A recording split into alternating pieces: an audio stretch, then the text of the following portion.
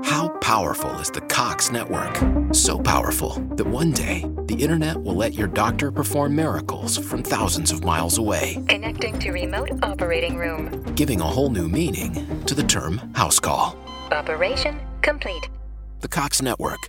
With gig speeds everywhere. It's internet built for tomorrow, today. Cox, bringing us closer. In Cox serviceable areas, speeds vary and are not guaranteed. Cox terms apply. Other restrictions may apply. Hey there, Disney Files. Thanks for tuning in. Just a little warning that whilst we like to keep things bright and light here at Dissecting Disney Ditties, occasionally we do drop in a bad word or two. So if you're listening at home or in the car with the kidlets, you might want to listen to this later. Enjoy.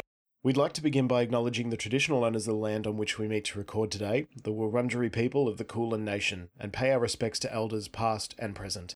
Ladies and gentlemen, the President will now be here to answer any questions. Well, thank you all for coming. I do have time for a couple of questions. Over here, Mr. President. Mr. President. Mr. President. Over here, Mr. President. Mr. President.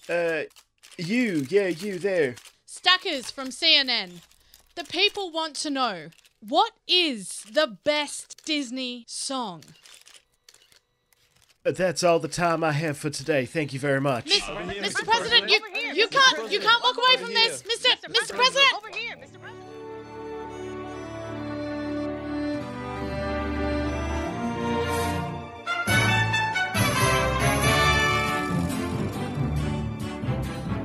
Hello, and welcome to Dissecting Disney Ditties with Stackers and Will. I'm Stackers. And I am Will, and on this show we will be breaking each animated Disney classic down, song by song, in an attempt to answer the impossible question. What is the best Disney song? What? This is not possible! The more we go along this journey and the more discussion I see on Facebook surrounding our podcast, and if you haven't tracked us down yet on Facebook, please do. Dissecting Disney Ditties with Stackers and Will. Give us some love. Give us some love. Join in the conversations. Also, I should give it some love. I haven't posted anything recently. But the more conversation I see, the more I realise that we've kind of backed ourselves into a corner and we're digging a deep hole that we may not be able to get out of. I feel like no matter what our ultimate answer is, people not going to be happy. Yeah, people aren't going to be happy, but isn't that part of the fun, I guess? Someone's, what song was it? Someone was like really passionate about. I saw a friend of mine had posted our podcast. Yeah. You know, they're trying to find the best Disney song, and someone responded, it's got to be On a Golden Afternoon from Alice in Wonderland. Yeah, I saw that too, actually. Choice. Yeah. Strange choice. That wasn't even our favourite from that movie, was it? No, it was. No, it was The Walrus and the Carpenter. Walrus and the Carpenter. Yeah, interesting. Yeah. I love that song, but I love it too. Yeah. If I put it against other songs that I think were excellent, it does start falling down the ladder. But yeah, it's just interesting. I guess it's the songs that really hold a special place and the movies that hold a special place in people's hearts. Yeah, absolutely. And it is fascinating hearing people's perspectives and stuff like that. Like pretty much every party I've been going to, like dinner events and stuff, it hasn't been a lot because of COVID, but the ones that I do go to, this conversation inevitably starts up where they're like, okay, well, this is my favorite and this is why. And it's really interesting hearing those perspectives and hearing the different songs that resonate with people. And Golden Afternoon is just another example of that. Yeah. And it's funny when people ask us, so what's your favourite? It's like, don't know if we can have that conversation. I think it's great because, quite honestly, I don't know what yours is. Yeah. You don't know what mine is. Yeah. And I'd like to keep it that way until we rip out our first 20 out of 20 and be like, whoa! Yeah. It's, you already know mine. It's the Iago breakup song from Return to Jafar. Cue the track. And I think that is something that I'm sort of more consciously trying to do is not putting my favourite song into those conversations because I don't want to be super subjective. I want to try and be as open and as critical as possible of everything, even a song that I love. I'm going to try and look at it through these criteria that we've developed and be as neutral as I can in assessing it. So, but it is interesting just seeing how quickly conversation like that sparks. Like all it takes is one person to say, "What's your favorite Disney movie?" or "What's your favorite Disney song?" and all of a sudden there's a table-wide conversation happening, and it's really awesome. It's really great to see. So yeah, track us down on Facebook, guys. Join the conversation. Help us decide. Yeah, because we don't know yet. For anyone who isn't aware, we are now doing bonus episodes on our Patreon, and this is the second episode we're recording for today. We started off talking about Cinderella 2 and 3, which was a slog, but we got through it. But for the main feed, how are you doing, Stackers? Yeah, pretty good. If you are interested in listening to our bonus episodes, how do they do that, Will? Well, they do that by going to Patreon and subscribing to our channel. That is patreon.com/dissectingdisney. There is 3 tiers there. You can feel free to join us at any level, and you'll have access to our bonus episodes, as well as early access to these episodes and other cool stuff as we come up with it and as we build our fan base. We're basically trying to get together a bit of a pool of money to create some special things that require money to be made. So, if you are interested in giving us some support, even $3 an episode just will make such a difference to us to be able to achieve what we want to achieve. Like get Will to Disneyland. Yeah. One day, guys, one day. Only 20 grand to go. Oh, boy. But look, today we are here to talk about Lady and the Tramp.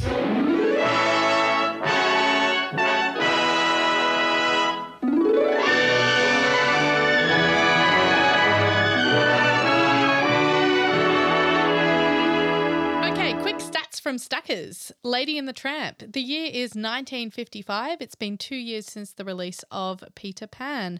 The music and lyrics are by Peggy Lee and Sonny Burke. And in his final major feature film for Disney, Oliver Wallace has done the score. Oh, This is his last one. Oh. Yeah, this is his last film, which made me a bit sad because I just am so in love with his scoring. Did he pass away or was he just replaced? No, that was just... He was done. He retired. He's probably old. Yeah. Oh, Vale. Oliver Wallace. Oliver Wallace. Yeah, you care so much. You lighten my life with these facts, but sometimes they just go in one ear and out the other. In the cast, we've got Barbara Luddy as Lady, Larry Roberts as the Tramp, and Bill Thompson as Jock. Now, this is the interesting one. Yeah. Bill Thompson was the voice of the White Rabbit and Smee in Peter Pan. Right. And we had a problem with him. Yeah, in we Peter did. Pan. We did. Because he sounded like the White Rabbit. Yeah, it was just so similar. So pretty much the same voice. So he is the voice of Jock, and I didn't realise that until I read it. No. But not only is he Jock, he is also Bull, the Cockney Bulldog, Dashy, the German Dachshund, Joe, the Italian cook, and the Irish policeman, and he does those 5 different dialects. And they're all very different. Like they don't sound the same. We don't have that same problem we had with him as Smee. They're very different. And there was a couple of moments where the Scottish accent in particular sort of dropped a little bit, and I thought, that's not great. But I did not pick it as Bill Thompson. Not at all. So super, super impressive. Other person of note in this cast is the Queen herself, Verna Felton. She back. Hey, Verna. We love Verna. So this time she's playing Aunt Sarah, and she sounds exactly like the fairy godmother. Yeah. And then the celebrity in this movie is Peggy Lee. Peggy Lee. There we go. Peggy Lee plays Mrs. I've just written here Darling, but I believe it's... Oh, because it's Jim Deere and Darling. They've got weird names. Yeah. So she voices Darling as well as Peg, the very sexy... Pound dog. Is she a hound dog? No, pound, like in the pound. Oh, Yeah, I don't know what kind of dog she is. I'm not a dog person. No. But the very sexy showgirl dog. And she also voices the Siamese twin cats. Oh, boy. Awkward turtle. Peggy, why you do this? For those of you who have not seen Lady and the Tramp in a long time, actually, when did you watch this? I watched it last night. And when did you watch it before then? Before then, very, very long time ago. With all of these earlier movies, it feels like I haven't watched them since I was a child. So, yeah, this has to be at least 20 years since I watched it last. Wow. When I was heading to America at the end of 2019, I was going through a lot of movies, and that was the first time I watched like the live actions of The Lion King and Aladdin, and I was close to landing and it came up on my screen, these are the movies you have time left to watch. Yeah. Which I thought was a really cool little feature. Yeah. And on it was Lady and the Tramp. And I thought, I don't know if I've ever actually seen that movie. Like, I'm very familiar with the pastor scene, but like, I don't know anything else. And so I pressed play and I'd never seen it before. So I saw this movie for the first time just over a year ago. Yeah, right. Yeah. Okay. There you go. Well, I suppose our perspectives might be very different then, considering, like, I do have some memory of it from my childhood, not a lot, but to sort of have experienced it as a child versus experiencing it for the first time as an adult. And I think that'll be me with Sleeping Beauty. I don't think I've ever seen Sleeping Beauty. So that'll be an interesting little take on that. But okay. Awesome. Okay.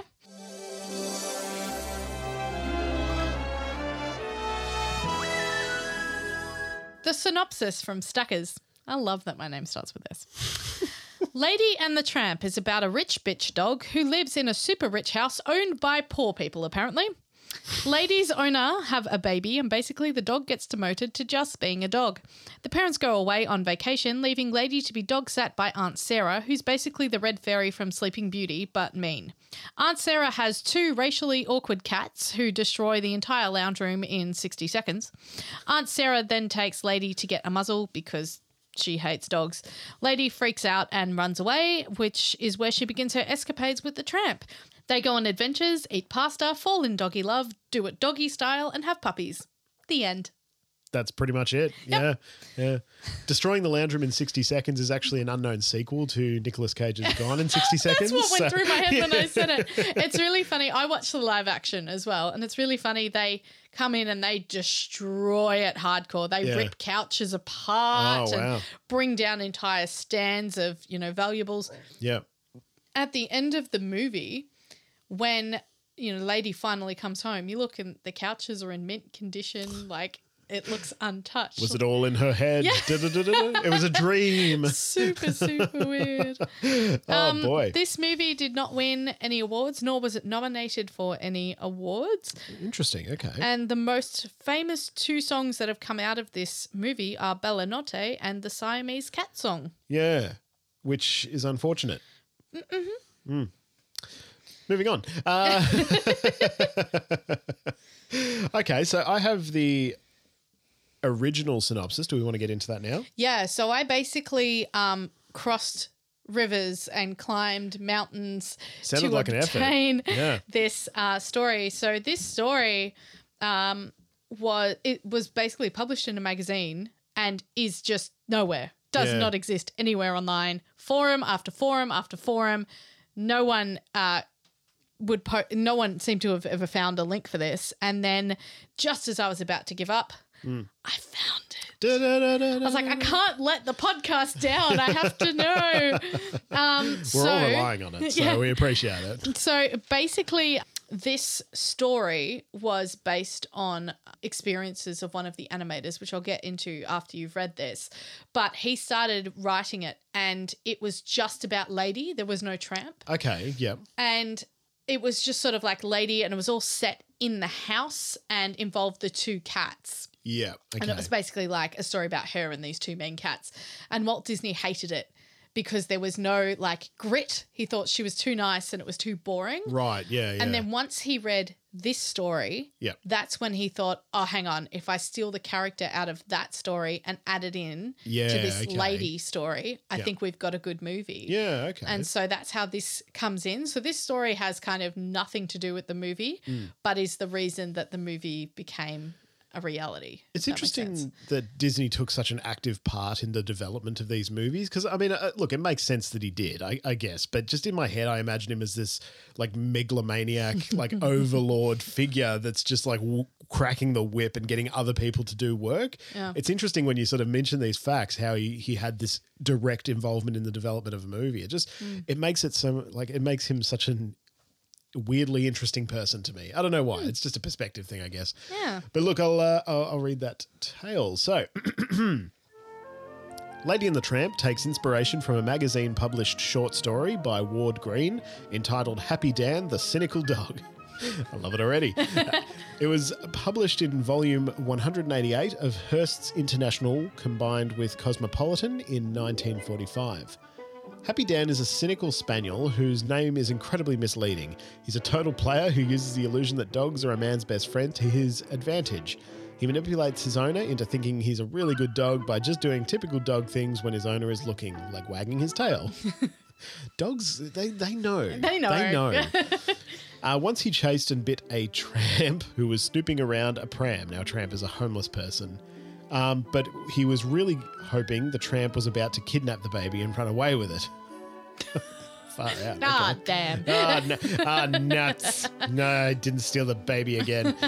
The family that owns him are basically terrible and let Happy Dan run free outside. Sometimes he doesn't come back for days, but they're super chill and all. He loves it here, so he'll come back. Who cares if he eats chickens or some shit? Dog owners.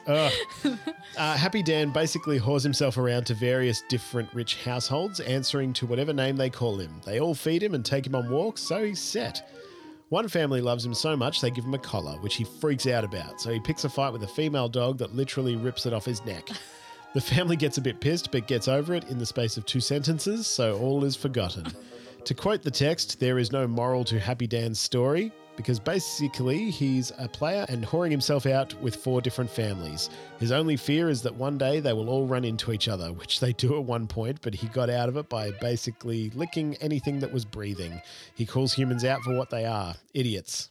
And that's the end of the story. Wow. It's very...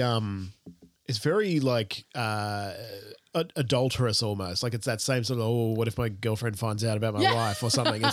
It feels very like that, which is so bizarre for a dog story. Yeah. Yeah. And so basically Disney bought the rights to that story. Yeah. How he found it, I don't know. This is literally like half a page of an A4 page in a magazine. Yeah, okay. So it just seems so weirdly niche to find this and then think, oh, that'll work with that dog story that Joe Grant is working on. Little known fact that Walt Disney was a subscriber to Hearst International combined with Cosmopolitan.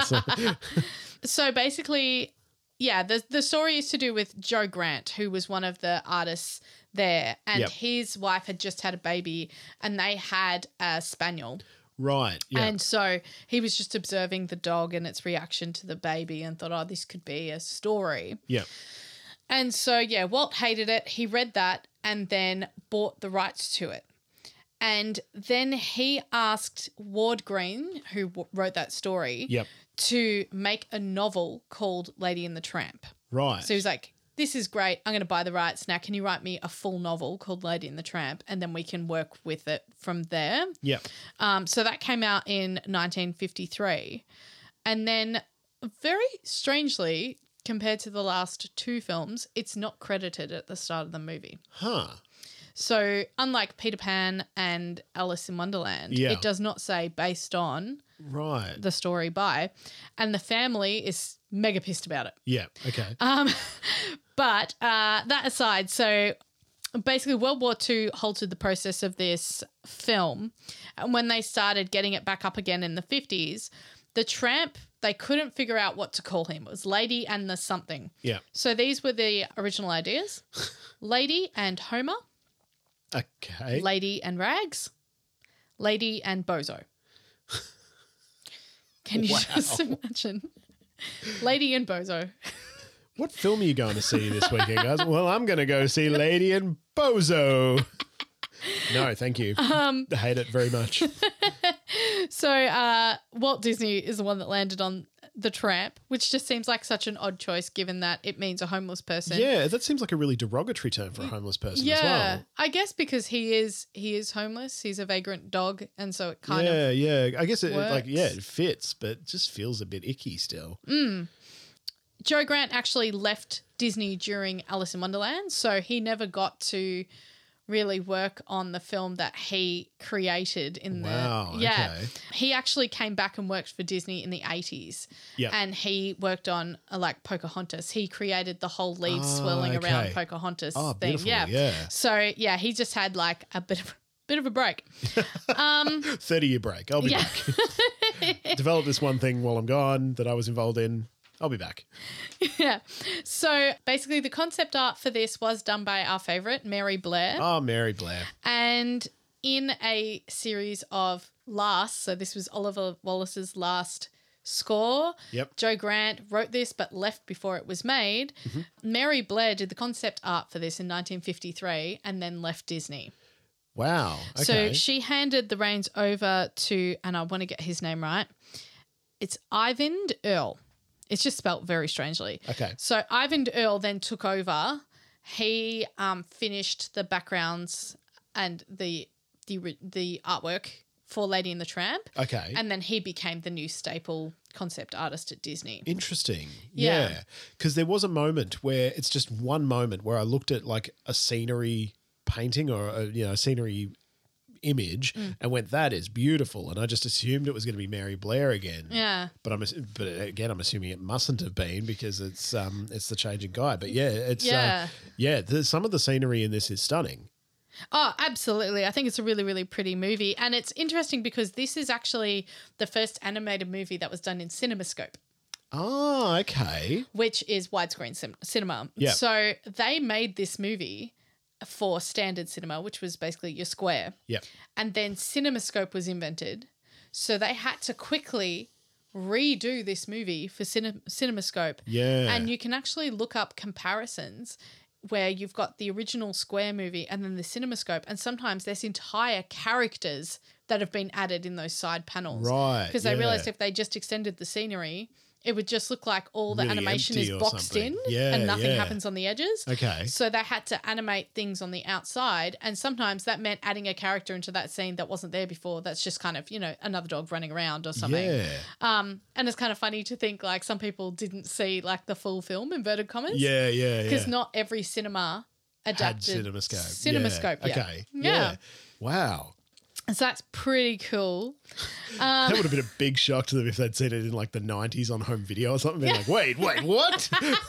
Who is this character? I didn't know Jock was in that scene. I want my money back. The other part of this, so this is based on Joe Grant's experience with his dog. Yeah. But the setting is based on Disney's life. So he grew up in Marceline, Missouri. Yeah. And he was obsessed with the railroad there and kind of the old worldy townness of it all. Yeah. Which is why the Tramp lives in the rail yard. Yeah. And basically it's a super romanticized or like what we call Disney-fied now version of what that town looks like. And basically what his world looked like when he was growing up, which explains like those really cute street scenes. It's very like simple life. Yeah. Despite the fact that the dog lives in a mansion. I cannot explain that. But it was sort of like a slightly high status small town, if that makes sense. Yeah. And you also see this influence in Disneyland in Main Street. Okay. That sort of like very simple street front. It's very pretty, but it's not like overtly ornate or fancy. Yeah. Yeah, that all stems from where he grew up and how much he loved it. And he used to say on like his show, kids who grow up in Marceline are so lucky. Yeah. Because he just loved the lifestyle there. It's interesting because, trying to sort of place this movie, like in the past, we've sort of been able to identify, time periods and sort of stylistic choices pretty easily, like Cinderella, where you sort of identified as being French influenced and stuff like that. This I kind of struggled with a little bit because there's some shots that look very much like Cherry Tree Lane from Mary Poppins as an example, but it's obvious that or at least to me, it seemed obvious that it was an American story because Jim Deere's putting up, Yale flags and stuff like that when they're decorating the baby's bedroom. So it's really interesting that, like that sort of old money sort of not, what am I trying to say? Like an old money sort of rural town. Yeah, that kind of makes sense to me, I guess. Yeah. They don't say it in the animation, I don't think, but in the live action, they live in, a similar house. It's a mansion. It's beautiful. Yeah. And Aunt Sarah gifts Darling a vase and says, this is invaluable and I'm sure Jim could never afford something like this on his salary and she trails off and Darling's like, a musician. Takes it as an insult. But I'm like, what the shit does she do? Like, they live in this mansion of a house. Yeah. He's clearly got no money yet. You've got like a house that only people who like got a trust fund to live in Iraq could afford. Like, it's crazy. Well, yeah, Darling must be from the money side. Yeah. And that's the... Because Aunt Sarah, I think, is Darling's... Sister. Okay, yeah. Yeah, it's Something his like that, sister. Yeah. I'm getting it confused in my head with 101 Dalmatians. Oh, okay. Because Cruella is her sister. Right. Yeah. Yeah. Anyway. I'd forgotten that fact about 101 Dalmatians. That's going to be a surprise coming up. So the time is 1955. And what else happened in 1955 that was a big deal for Disney? You mentioned it before the episode. Disneyland opened. Disneyland opened! Da, da, da, da. Yay! Disneyland, the world's most fabulous kingdom, will be unveiled before an invitational world premiere. So Disneyland opens 1 month after this film is released. Right, yeah. Huge deal. Yeah. Okay, so it's great because it was a disaster. Day one is known as Black Sunday. Ominous. Because everything went wrong. Right. So basically they this took 1 year to build, which I feel like is obscenely That's really quick. Yeah. 1 year Far and out. 1 month to build. Okay. And Disney invited 11,000 people, and they were pretty much all celebrities or family and friends. Yeah. 28,000 people showed up. Oh, my good God. So when they sent out the tickets, they were these basic green tickets, Yeah. which got leaked pretty quick. So people started counterfeiting these tickets and selling them. So they were not prepared for more than double the amount of people to show up that did. Yeah. There was even a guy with a ladder against one of the walls who was charging people $5 to use his ladder to jump the wall. How good is that? Oh, my God. Easy money. So 28,000 people show up. They're not prepared for it. They run out of food. They run out of drinks. There's a plumbing strike which turns off the water. Oh, wow. The rides break down. The steamboat sinks because there's too many people on it. The asphalt on Main Street gets too hot because it's summer and so it melts, and so women's high heels are getting stuck in the street. And the best part of all of this is it was broadcast live on national TV. What a disaster. My goodness. So I just want to play you a bit of the opening speech. So they had 3 presenters. One of them was Ronald Reagan before he became president. Wow. And I just want you to listen to what this guy says right at the start. 29 cameras, dozens of crews, and literally miles and miles of cable. Now, of course, this is not so much a show as it is a special event. The rehearsal went about the way you'd expect a rehearsal to go if you were covering 3 volcanoes all erupting at the same time and you didn't expect any of them. So, from time to time, if I say we take you now by camera to the snapping crocodiles in Adventureland, and instead somebody pushes the wrong button and we catch Irene Dunn adjusting her bustle on the Mark Twain, don't be too surprised. It's all in fun, and that's what we're here for. So it's like they knew it was going to be a shitstorm before it even started. And that broadcast goes for an hour. It was watched by 50 million Americans. Wow. That is over half the population of America. Jeez. And I have watched that broadcast. Yeah. And it is terrible. Like, there's so many times where someone will be talking and then all of a sudden their audio will cut and they'll still be talking, but someone else will be talking like, now we're going to go to this. Or they'll be halfway through saying something like, now we're going to go to the crocodiles. Like, it's such a mess. A far cry from the happiest place on earth Yeah. that they claim themselves to be now. It's such a disaster. And like, I really loved at the start, there are like important people at the front of Main Street doing their big, like, we're opening the park. And there are 3 religious figures there. One representing Catholics, one representing Protestants, and one Jewish. Right. And the Catholic one did a big let us pray, Yeah. and then the other 2 did nothing. But I was like, we are post-World War II. Yeah, now, we yeah. know that Disney was anti-Semitic. Yeah. What was the Jewish guy doing Yeah. there? Like, who invited him? Oh, boy. Yeah, I just thought that was such a weird choice. Yeah. Anyway, so yeah, that was Black Sunday. And, you know, you would think that would be the death of that theme park. Yeah. The next day, 50,000 people showed up. Within 2 months, we've had 1 million visitors. Wow. So, like, it's like nothing will stop the magic. Yeah, it's almost like when you're told something is a shit fest, you kind of want to watch it just to see how much of a shit fest it is. Maybe it was like that. It's like, oh, it just went so bad. Let's go and see what happens today. I just really wish, it's not caught on footage, but I wish I could have seen that steamboat just slowly sinking in the middle of with the like river. an animatronic Mickey Mouse, just like. So good.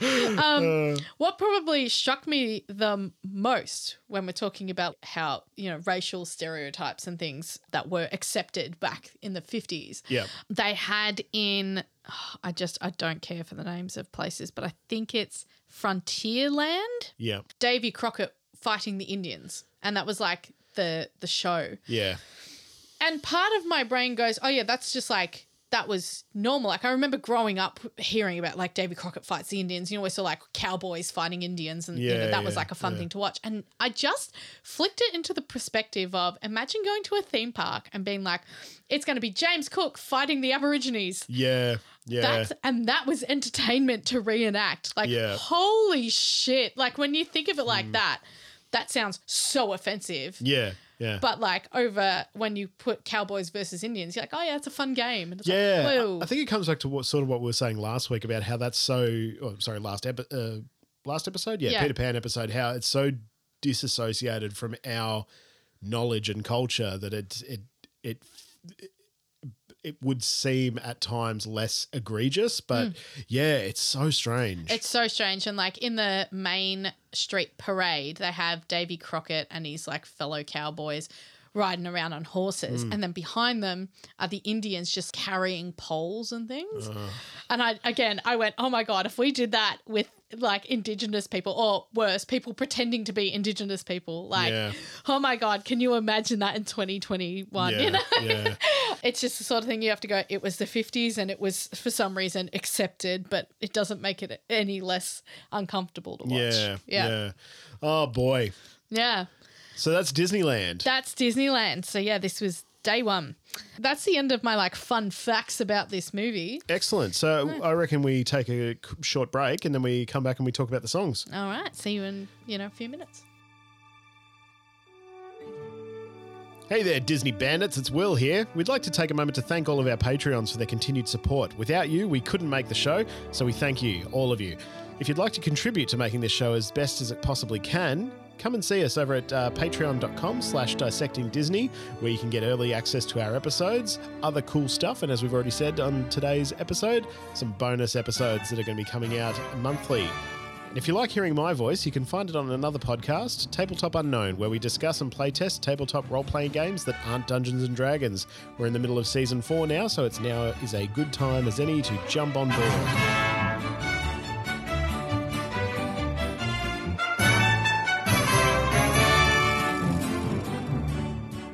All right, so Lady and the Tramp. I actually really enjoyed this film. I did too, yeah. A lot more than I was expecting to. Yeah. Because it started off and I thought, oh God, what am I in for here?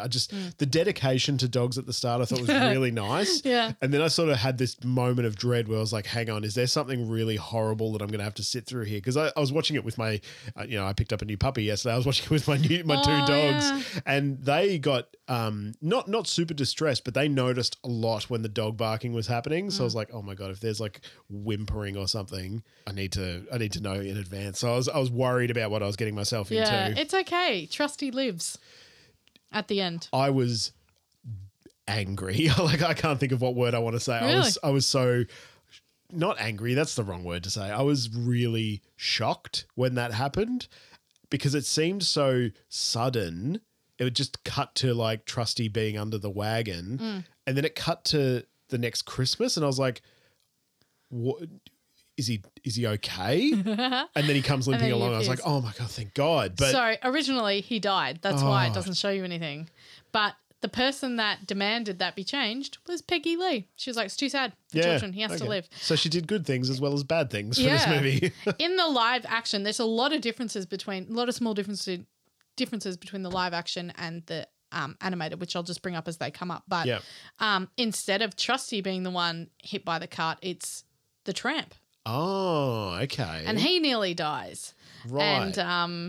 And then the dog catcher goes to like drag him off, and Jim Deere and Darling are there, and they're like, no, he's like really injured and he's bleeding, and you're like basically dragging him along, and he's like, no, it's a runt of a dog. I don't know. The dog catcher's like full obsessed in the live action. Like my mum was like, what is his problem with this dog? Like it seems to be his whole life spent like Javert style hunting this dog. It's actually an adaptation of Moby Dick, and that's the white whale. And he says, you know, a dog without a home is goes to the pound. And then Darling says, no, he has a home. And all of a sudden my heart's starting to break. She's like, he has a home. It's our dog. And they take him home, and I was crying. That's I was like, I'm feeling feelings. My mum was like, get over it. I'm like, I'm feeling feelings. Mum's like, get over it. My mum's just like. Is there music and singing in the live action? A little bit. Yeah. I didn't remember many songs being in here anyway, but No. La La Lu is a massive song in it. Yeah, okay. It comes back so many times. Wow. Bella Notte's in it. Yep. The Cats have a different song that was so forgettable, I don't remember how it went. Yep. And He's a Tramp is in it. Right, okay. Yeah. All of which I'll talk about when we get to them because they were all a bit interesting. Yeah, okay. Yeah. All right, well, look, let's get stuck straight into the songs then, shall we? All right. The music of Lady and the Tramp.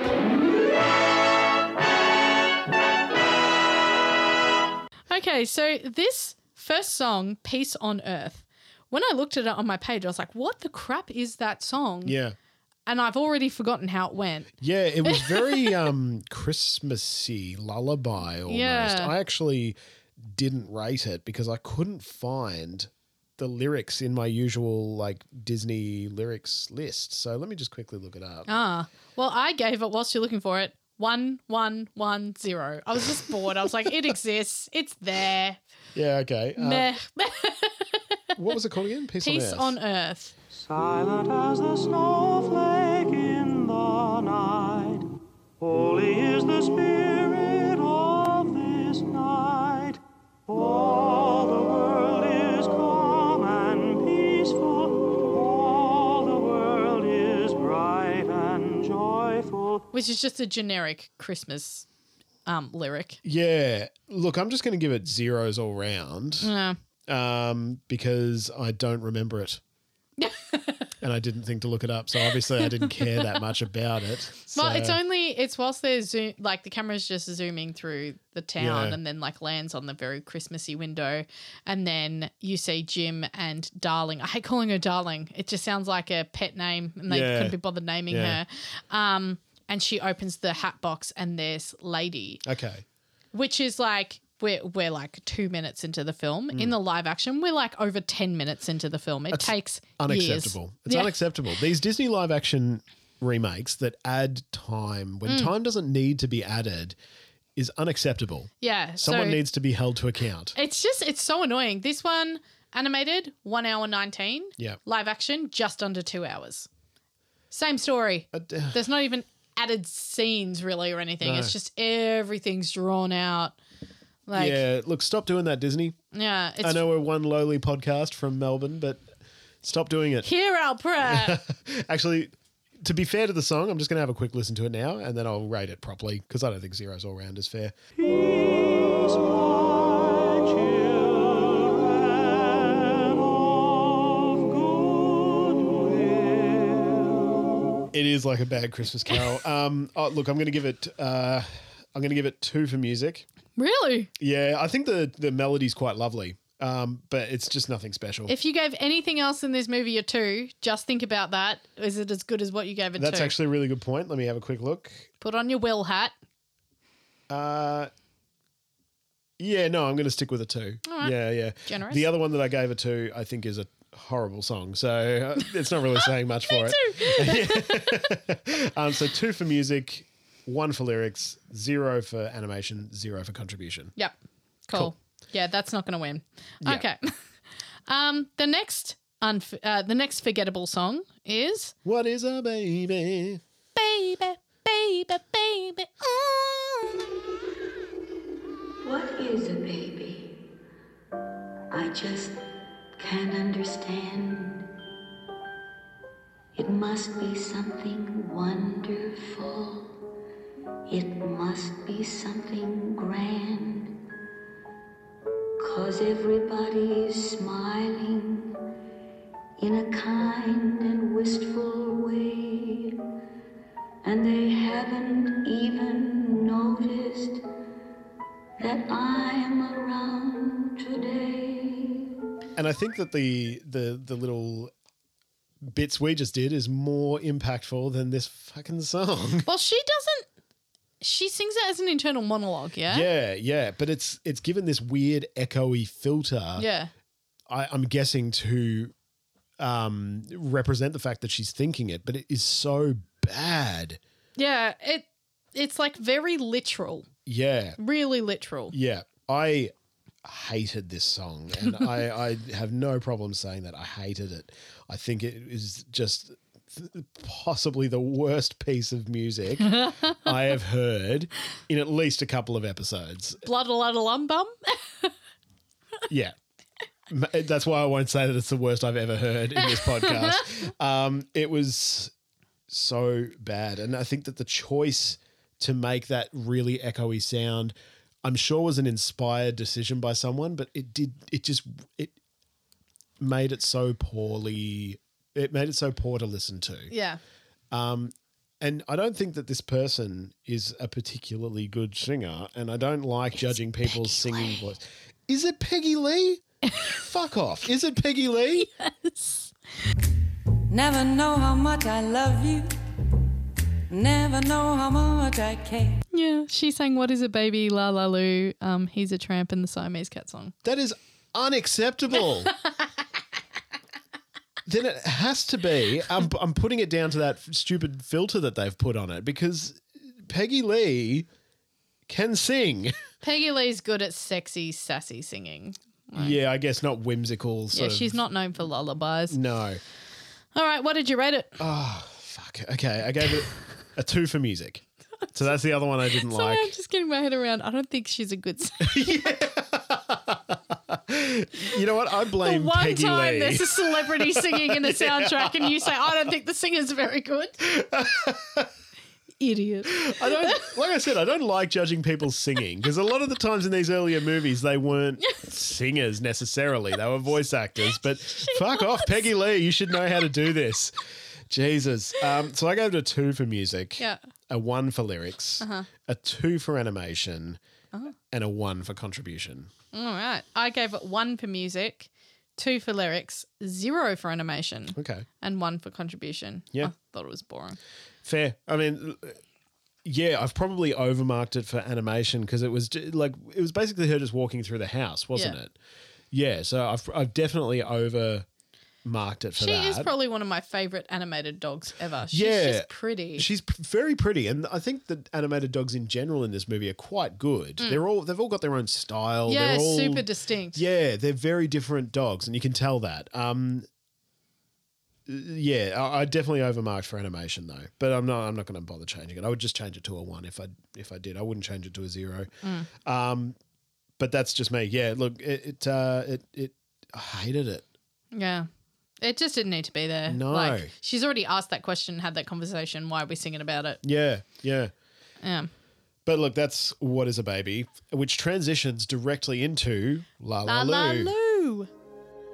La la loo, la la loo, oh my little star sweeper, I'll sweep the stardust for you. It was funny when I was marking this, because I watched the live action the day before I watched the animated one. Yeah. And La La Lou, like I said before, is a huge part. So she originally sings La La Lou to Lady. Okay, whilst Lady's kind of falling asleep in her lap.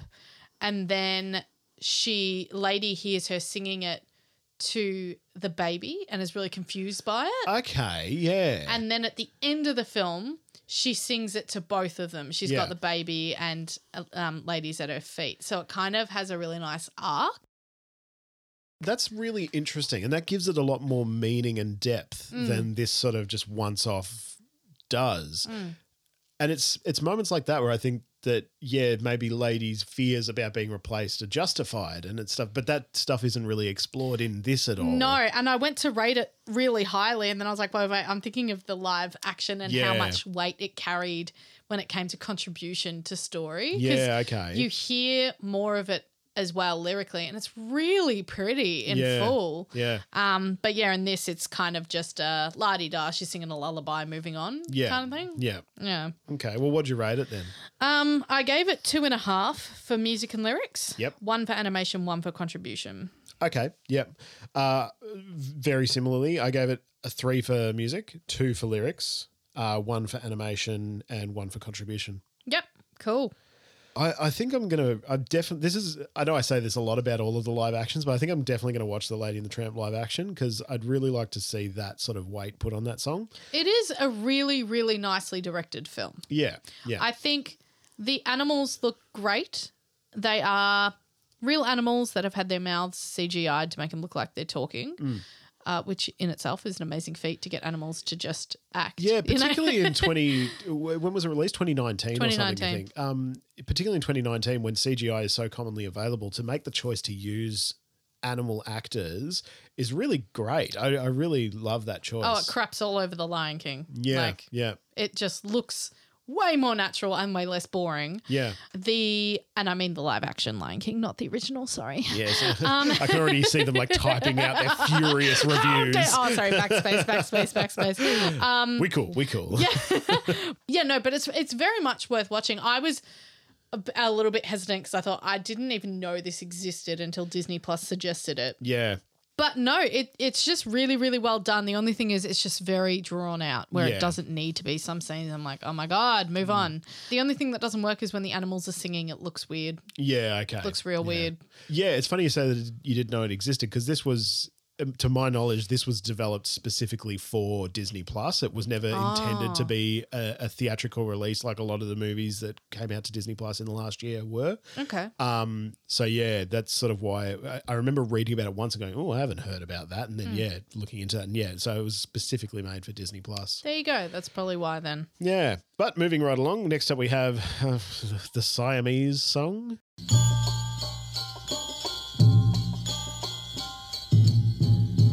We are Siamese, if you please. We are Siamese, if you don't please. Now we're looking over our new domicile. If we like, we stay for maybe quite a while. This is hard. Similar to When I See an Elephant Fly, I've always loved this song. Yeah. And that's in my, when I was a child, I loved this song and I had no idea it was racist. I'm like, oh yeah, they're Siamese cats. They sing like that because they're Siamese. I get it. Yeah. It's Peggy Lee. Yeah. Peggy Lee is doing so much different stuff in this fucking movie. She is. Oh my God. She's gone from bad singer to racist singer in the space of 2 songs. Bring on the fever song. Yeah. Further to that, Angie had a very similar thought because she sort of turned to me and went, this is really unfortunate because I remember really loving this song. So you're certainly not the only one. It's just super catchy and earwormy. Yeah, it is. Yeah. But look, I didn't bother rating it because I had to think about what we were talking about with, last episode's What Makes the Red Man Red and how that differs from Elephant Fly and all that sort of stuff. And this is kind of a weird mix of both, wherein the characterizations are really problematic. But the lyrics are as well. The lyrics, but the lyrics are as well. Not so much in that they are depicting they're not talking about racial stuff, but they're structured in a way that really plays up that accent that some people from Southeast Asia have when they learn English. Especially because she sort of speaks the second half of this song. Yeah. And she is Peggy Lee. Yeah. It's unfortunate. The animation in this is awesome. Yeah, it is. It's a really fun sequence visually. And I know you were talking about a particular segment? Yeah, when lady they knock the fishbowl off the table. One catches the fish. Lady picks it up with their teeth and puts it in the fishbowl, but the other cat is sitting in the fishbowl with its jaw open, so she puts it in the mouth of the cat. Yeah. I love it. Yeah. And this song is replaced in the film by a song that I've forgotten the name of, but here's a clip of it. Now sit right there and take a seat. I'm sure you're glad we came, but we've got some cleaning up to do. We'll need to rearrange. We'll take care of this furniture. If to you it's all the same, but if you don't like how we decorate, well, that's too bad. What a shame. Super forgettable. They're trying to do some sort of like fast, like scat cat kind of thing, and kind of like in Cats when they changed Mungo Jerry and Rumpelteazer to like a jazzy. It just doesn't need to happen. Yeah. It almost feels like that song actually. Mungo Jerry And Rumpelteazer. we're a notorious couple of cats. But better animated. We should do a movie musicals dissection so we can talk about Cats. I have so many feelings. So many feelings. But yeah, it was kind of like, oh, that song was racist. Let's write a new one. And it's just forgettable. Like at least the racist one had a cool tune. Yeah. No, they're both crap, in their own ways. So yeah, I think we'll leave that one. Moving on to the best song ever. Oh, this is the night. It's a beautiful night, and we call it Bella Notte. Look at the skies, they have stars in their eyes on this lovely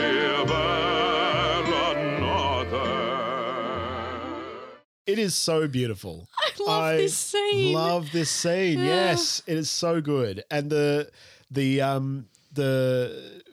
God, what are their names? Tony and Joe? Is that it? Something like that. Yeah, they are so fun. Yeah. And it's a beautiful sequence and a beautiful song, and I love it. It is. And this is one that Walt Disney was really concerned about. Yeah. Because he didn't think that dogs eating pasta would be romantic. He was like, it would be slopping everywhere and flicking everywhere and there'd be sauce and that's not going to work. Yeah. And the guy who animated it, whose name has left me, but I know his first name is Frank, was like, no, we can make this work. Walt said no. So he went ahead and animated it and did the draft animation. Smart move. And he had them, when they're slurping the spaghetti, it's like really slow, so it's not flicking everywhere. Yeah. And then that moment where they pick up that same strand. Yeah. And then I say kiss, that's weird, but their noses meet. Yeah. They have she a tender looks away. moment. But the bit that kills me is when he, straight after that, nuzzles the last meatball over to her. Yeah. Oh, my heart. And I cannot express how much more adorable this is in the live action. Yeah. It's beautiful. The way they set up this scene is amazing. Yeah. And oh, God, that moment is just so cute. Again, watching it with my two dogs last night, I just had like overwhelming moments of like heart warmth. Yeah. Where I was just like, oh, they're just so cute. And they're so like, it's a really loving and tender moment that you wouldn't expect in a movie about dogs. Again, like if someone had said to me, described this scene to me almost, I would probably have similar thoughts to Disney about, oh no, it's just going to be a mess and all that sort of stuff. But it is so well done. It's so well done. And straight away after it, when they go up to the hill and just look at the town, and that's a beautiful bit of animation, by the way. Yeah, and I think that's where I saw the painted scenery where I was like, that's really stunning, that I mentioned earlier. Yeah. But this scene in particular is really often parodied as well. Like you know this scene, even if you haven't seen Lady and the Tramp, you know this scene. Yeah. It is so often just the spaghetti thing, like that joint spaghetti thing. Yeah. I mean, like, I feel like every cutesy couple has done that when they're, when you're making pasta and you're testing the spaghetti. It's like, hey, we should do that thing for Lady and the Tramp. Yeah. We've all done it, haven't we? Haven't we? Back me up. Look, I haven't, but I think I know what I'm doing tonight when I make dinner. Do it. It's so cute. Yeah. But it's a really beautiful song as well. I think that particularly when Joe comes in with the harmony, yes, it's so lovely. It's so Italian. Yeah, it's so Italian. What did you rate it? So for music, I gave it a 4. For lyrics, I gave it a 3. Animation, I gave it a 3. And contribution, I gave it a 4. We were almost identical. Oh, this has not happened. Yeah. So music, I gave it a 4. Yep. Lyrics, I gave it a 3 and changed it to a 2.5. Okay. Only because I was like, I think I'm just too, I'm too in love with this. But also, this is the night, what a beautiful night, and they call it Bella Notte. They call it beautiful night. Right. What a beautiful night. They call it beautiful night. Okay, yeah, We're kind of just indulging in Italian language when really you've just said this beautiful night is called beautiful night. Yeah, yeah. We're relying on, non-European audience being like, oh, that sounds pretty, when in actual fact it's a bit of a stupid sentence. I don't know why this has come to my mind now. And sorry, we'll get back to your rating in just a second. But have you ever seen that really bad movie with Hugh Grant called Mickey Blue Eyes? No. Mickey Blue Eyes, it's a really bad movie. It's basically about a British guy who starts dating a gangster's daughter, and the gangster's played by James Caan. Okay. And James Caan owns this restaurant called the La Trattoria, and Hugh Grant has this whole bit where he goes off on about, well, you've just called it the Trattoria because la means the. And it's just, yeah. And so you've just reminded me of that there. So sorry to sideline. No. I love it. I actually would love, probably exists, I've just never bothered looking it up, but I would love to hear this song just sung in Italian. Yeah, yeah. And I almost feel like they should have done an English verse and then slipped into full Italian. Yeah, like just feels like it's heading there. Like the prayer. Yeah. Yeah. You go with that. Yeah. That's your example. That's my yardstick for far out. So animation, I gave this a 4. It was a 3 until they went up on the hill, and I was like, this is just bloody beautiful. Yeah. And then contribution, I gave a 3. So we just swapped our numbers there. Yeah. So 0.5 of a difference. Yeah, lovely. But it's a stunning song and a stunning sequence. And I think, I'll try and find a version that's in Italian. Yeah, and we can post it to the Facebook. But yeah, so that's Bella Notte. And next up, we have the last song in the movie. The moment where Peggy Lee gets to do her Peggy Lee thing. Without being problematic. It's He's a Tramp. He's a tramp, but they love him. Breaks a new heart every day. He's a tramp, they adore him, and I only hope he'll stay that way. Without being problematic. You're hilarious. I love you. Oh, thanks. Right back at you. This is a banger. Yeah, I really liked it. I don't think I liked it as much as Bella Notte, and when we were going into it, He's a Tramp is the only song I actually remembered from this movie. I think I when it played, I remembered the Siamese song, but I think I had associated that with the Aristocats. And so when we were coming into this movie and the cultural message came up that is in the start of all these problematic movies, it caught me by surprise. I was like, oh shit, what happens? And then this sequence happened and I went, no, actually I thought this was a part of the Aristocats. So He's a Tramp's the other one I remembered, but I didn't love it as much as I love Bella Notte, but I did still rate it quite high. Yeah. It's funny. I didn't realise, but that disclaimer at the start that you cannot skip. Yes. I didn't realise you can't skip. Okay. Has, for more information, go to this website. It's like disney.com/story sharing or something. Okay. That website has been updated. It's now like waltdisneyworld.com or something. Like the link's wrong. I found it, but I was like, you might need to update that. Yeah, so thanks Disney, but God, do better still. Far out. Yeah, and what I found interesting was it was basically that statement again. Yeah. And then it had scenes that were problematic and just a little bit about like why. Yeah. So it had, what makes the red man red. It had the Aristocats thing. Yeah. But it only had like 4 or 5 of them. Aladdin wasn't there. Lady and the Tramp wasn't there. Right. It was kind of like, we'll just talk about these and I suppose these are off we go. Not to diminish what's coming, but these are probably the more obvious ones, I guess. I don't know. Yeah, but I it's thought tricky. this was an obvious one. Oh yeah, this is definitely an obvious one. So this wasn't there. So it wasn't there. Oh wow. Okay. Yeah. Yeah. So this one, I love the song. It just never pays off like I want it to. Yeah. Yeah. Kind of like Back to Cats, McCavity. Yeah. I know Taylor Swift fans, including Tim, are going to at me here, but like that girl just destroys that number. It's meant to be sexy and it's like angle, box. Like everything looks like a boxy move. Yeah. It's terrible. This is, it's not sexy. It's just not sexy. Yeah. This is the same. I get it's a dog, but I just feel like it doesn't quite hit the point I want it to. Yeah. But the live action is worse. Right. Okay. So the live action, this song is sung by Janelle Monáe, Right. who I just like love. Yeah. But I feel like she was told to pull it back. There's something about it. She's an incredible singer, but there's something about it that feels like it's just really subdued. Have a little listen. He's a tramp, but we love him. Pulls a new scam every day. He's a tramp, we adore him, and we know he'll always stay that way. It just doesn't, I don't know, I feel like she could do more with it. And then the animation of like the CGI mouth on the dog, just, I don't know, it didn't work. It's sexier in the animation, but even the animation doesn't hit the point I want it to. Yeah. No, I know what you mean, especially when you think about Peggy Lee being the voice and Peggy Lee doing, Fever, which is like one of the, sexiest husky songs ever written, that sort of, that vocal, what am I trying to say? The way that she uses her voice. That tonality of timbre. Yeah. It's stunning. Yeah. And this does a little bit for that. But yeah, you're right. There's something, it doesn't quite hit the same beat almost. Yeah. I have to mention that in Disney on the Record, which is something I mentioned, I think in like our first episode or second episode, there is a duet version of this between two women. Yeah. And it's one of my favourite duets to sing with my friend Anna. He's a tramp. He's a tramp. He's a rover. He's a rover. And there's nothing more to say. If he's a tramp, he's a good one. And I wish that I could travel his way.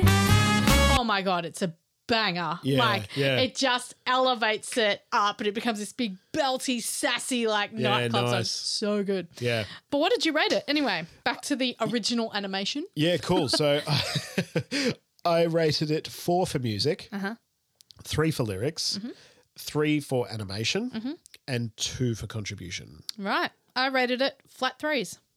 Okay, yeah. Fair. So first time I've done that. We're very close. In terms of its music and lyrics, I like it on an equal level with Bella Notte. But yeah, I just think that the whole romantic sort of side of Bella Notte is so beautiful. This is going for something different, obviously, but I just don't feel like it's impactful. So that's why I rated it less on contribution. But but that's all the music. That's guys. all the music. That's Lady and the Tramp. That is Lady and the Tramp. Now, unfortunately, there isn't any songs from the cutting room floor for this episode, which I know you're all going to be crying about. Try to hold it together, guys. Yeah. I am. If they are, they're on Peggy Lee's cutting room floor. But speaking of Peggy Lee, so in 1985, the VHS for Lady and the Tramp came out. Right. And Peggy Lee sued Disney. Oh. So basically, she wrote mostly the lyrics. Yep. But she owned the rights to transcription. So sheet music royalties went to her. Yeah. She sued them because she said VHS releases, that's a transcription. Ooh. And when you think about it, I guess technically it is. Like a transcription is to copy something down. She won. Interesting. Yeah, they gave her just over $2 million for it. Wow. Yeah. That's fascinating. And I think it became like a, what do you call it? Like a landmark case. Yeah, a bit of a landmark case for this sort of stuff moving forward. Yeah. Because I guess, you're making more money off my music, but now I'm not getting paid for it. Yeah. Yeah. Which I think I kind of agree with because that just seems so normal these days. But yeah, you think about the 80s when VHS was still a very new thing. Or didn't exist. Or didn't exist. Far enough back. Yeah. Yeah, that must have been a really big deal. Yeah. Cool. Oh, there you go. Peggy Lee. Power to the women. So that brings us to Angie's Anecdotes. Okay, so as I said before in the episode, we watched this with our 2 dogs, our new puppy and Maggie. And I think Angie was a little bit distracted because of that. Like we had the puppy laying on us and it was very cute. And there was a lot of like, oh, look at that. Look at her reacting to that dog barking and all that sort of stuff. And at one point in the movie, Angie just turns to me and goes, is this the movie with the fucking pasta bit? Because I'm here for the pasta. Angie's anecdotes. Drum roll, please. And the winner is Bella Notte. This is the night when the heavens are right on this lovely Bella Notte. I think that was unsurprising. It makes me really happy in my heart. It does, but you were just saying as we were tallying those that it is still, it's like it's number 7 on our... It's number 7 and we are far, far from being done with these shows. Yeah. And it puts it... Hello, Maggie. Yeah. It puts it behind In a World of My Own at number 6. Yeah, which seems really bizarre because I think we both really loved this song. Probably more than that. Yeah, we did. But if I look at it, it's the lyrics that split those two. Yeah. And, okay. as much as I love it, I'm like, you do have a valid point about that lyric being a bit redundant. No, you relying do, on you do. people not translating it. And that's the thing. Like our criteria is good, and I think that our justifications for scores are good. Yeah. It is surprising though when we go, oh, we really loved that song. There is problems with it, but we really loved it. Yeah. So I think we're doing all right. Yeah. I mean, like on the if we just look at music and lyrics, it's still in number 7, but it's behind You Can Fly. Yeah. And yeah. I think about You Can Fly and I'm like, oh yeah, I guess like there's more to that song. Yeah, actually, I think it's important to note that it's actually equal to You Can Fly in terms of overall scores. Actually, yeah. And there it's are behind a few, When You Wish Upon a Star. Yeah, there are a few that are equal. So if we think about it in that way, it's actually 1, 2, 3, 4 in 5th place, not 7th. That is true. It's just showing up as 7th on our list. That's so, true. But yeah. The Walrus and the Carpenter is just dominating, yo. Oh, it's smashing everything. But yeah. That's what happens when you write like an 8-minute masterpiece. Yeah. You heard it here first, folks. Walrus and Carpenter, masterpiece. But, Walrus and the Carpenter is winning, but on a total, it's only on 29.5, and that's still a far cry. Still far cry from... Nothing's cracked 30. No. So it's coming. I'm feeling like it's coming. I can feel it coming. And speaking of Phil Collins, the best Disney movie. Oh my God. We are going to have, that will be a rage of an episode, that one. Okay. Well, we will see you in 2 weeks for Sleeping Beauty. All right. Take it easy, guys. Bye-bye.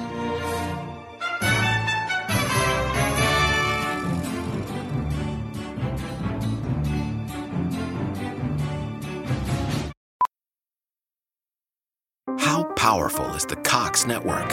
So powerful that one day the internet will let your doctor perform miracles from thousands of miles away, Connecting to remote operating room. giving a whole new meaning to the term house call. Operation complete. The Cox network, with gig speeds everywhere. It's internet built for tomorrow, today. Cox, bringing us closer. In Cox serviceable areas, speeds vary and are not guaranteed. Cox terms apply. Other restrictions may apply.